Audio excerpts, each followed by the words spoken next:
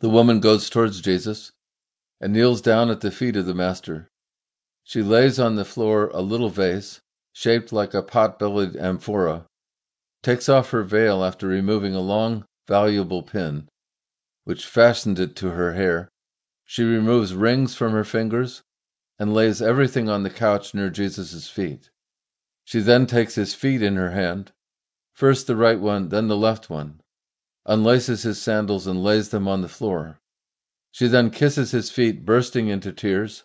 She rests her forehead on them, caresses them, while tears stream down her face like drops of rain, shining in the light of the chandelier and wetting those adorable feet. Jesus turns his head round very slightly and slowly, and his deep eyes rest for a moment on the woman's reclined head, an absolving glance. He then looks again at the center of the hall, leaving her free in her outburst. But the others do not. They scoff, wink, and sneer. The Pharisee sits up for a moment to have a better view, and his eyes express desire, vexation, and irony. He desires the woman, and that feeling is evident. He is vexed because she has come in so freely, which may cause the others to think that she is a regular guest in the house, and he is ironical with regards to Jesus. But the woman is not aware of anything. She continues to shed torrents of tears noiselessly. She weeps, and now and again she sobs. She then lets her hair down, after removing the gold hairpins, which held up her complicated hairdress, and she puts also the hairpins near the rings and the long veil pin. Her golden locks roll down her back. She takes them with both hands, brings them in front of her, and rubs them on Jesus' wet feet, until she sees that they are dry. She dips her fingers into the little vase and takes out a yellowish, highly scented ointment, a sweet-smelling perfume, a mixture of lily and tuberose, spreads throughout the hall. The woman uses it profusely. She spreads it, kissing and caressing his feet at the same time. Jesus looks at her now and again with so much loving pity. John, who looked around in amazement when she burst into tears, cannot detach his eyes from Jesus and the woman, and looks at them alternately. The face of the Pharisee has become more and more sullen. I now hear the well-known words of the gospel, and I hear them uttered in a tone and with a look, which cause the old resentful man to lower his head.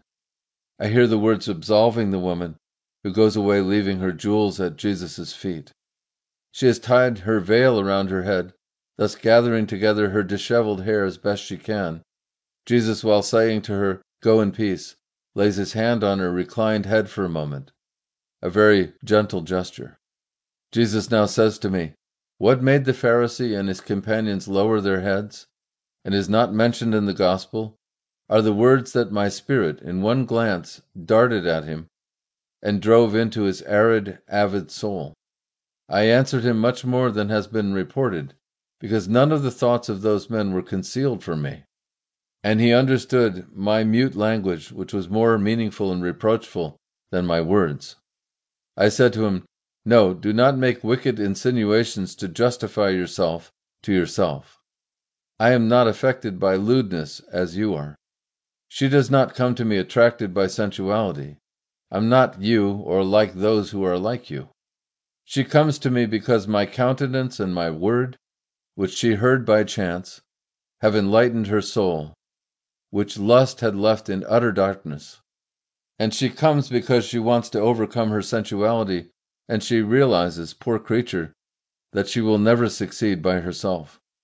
She loves my spirit, nothing but my spirit, which she perceives as supernaturally good. After so much evil that she received from you all, who have taken advantage of her weakness for your own vices, rewarding her with your lashing scorn, she comes to me, because she realizes that she has found goodness, joy, and peace, which she sought in vain in the pomps and vanities of this wicked world. Cure the leprosy of your soul, O hypocritical Pharisee, that you may have the right view of things. Forsake pride of mind and lust of flesh. Their leprosy is much more fetid than the leprosy of your bodies. My touch can cure you of the latter, because you beg me to cure you.